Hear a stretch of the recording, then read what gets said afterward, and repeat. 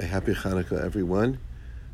I'm coming to you on the second day of Hanukkah, going into the third candle tonight. And I want to ask you a question about one word in the Al Hanisim. Al Hanisim is the paragraph that is added during Shemona Esrei, during the paragraph of Modim, which is the paragraph of acknowledgement and thank you for the miracles in our daily lives. And in Birkas Hamazon and benching, the paragraph of Noda is also the paragraph in which we thank God for the various gifts that He's given us. And in these places, we are required on Hanukkah to add a paragraph known as Al Hanisim, which thanks God for the miracles and the wonders that He performed for us in those days at this time. And we go and describe the miracle.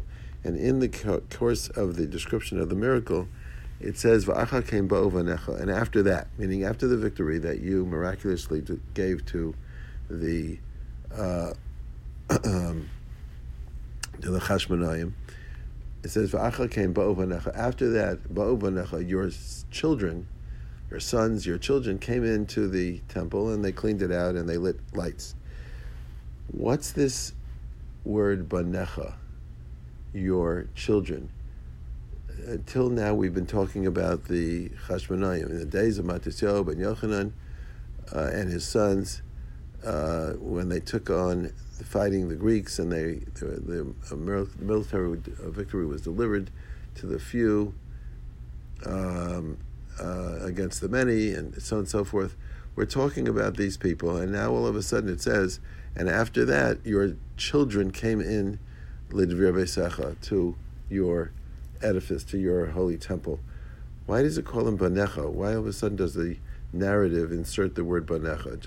It should say V'acha kein bo'u, and after that they, the ones we've been talking about, came in. Why does it insert the word Banecha? So I was talking to my son-in-law, Rabbi Ari Shoshan, in Scottsdale, Arizona, who told me that he had just been at the Torah Masorah President's Conference, and there he heard from Rabbi David Nayowitz, who is the head of Torah Masorah, who asked this question, and he gives the following answer, which is very, very defining of the whole issue of Hanukkah,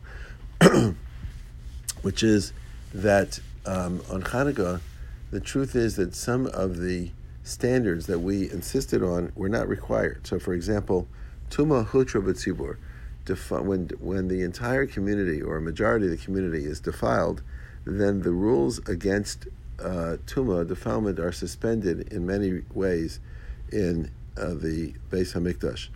Tumah Hutra B'tzibur, when the community itself is affected by Tumah, then it's Hutra, then it's released.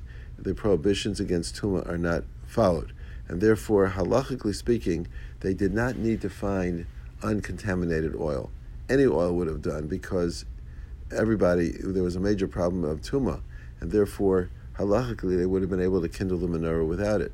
But they insisted on using undefiled oil that was tahar, that was sealed by the seal of the Kohen Gadol. Therefore, the Tumah couldn't have gone onto the oil, and that's what they insisted on using.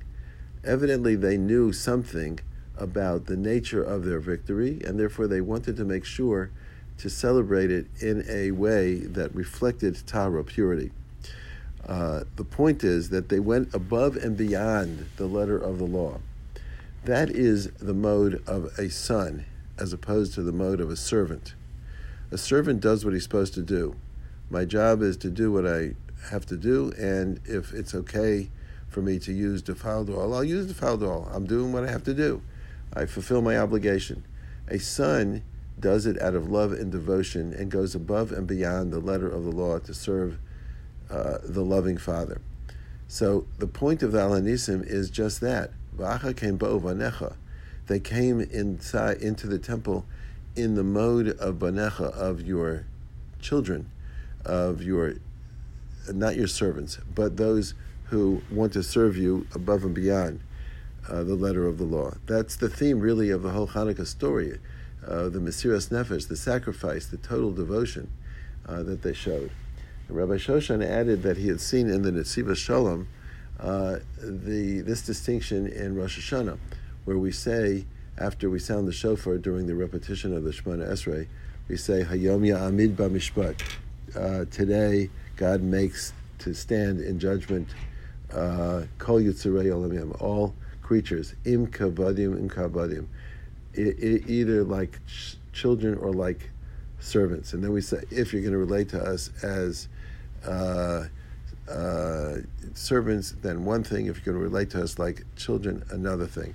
The point there is, the Nesiv Shalom says that God causes us to stand in judgment to see if we are like Avadim or if we are like Banim.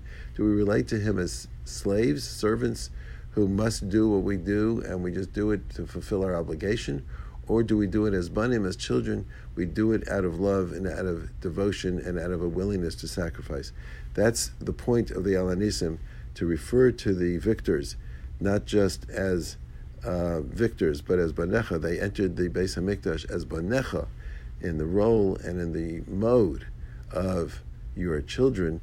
That typifies the whole attitude that brought about the victory of Hanukkah, the attitude of total devotion and willingness to serve Hashem in the best possible way. Happy Hanukkah.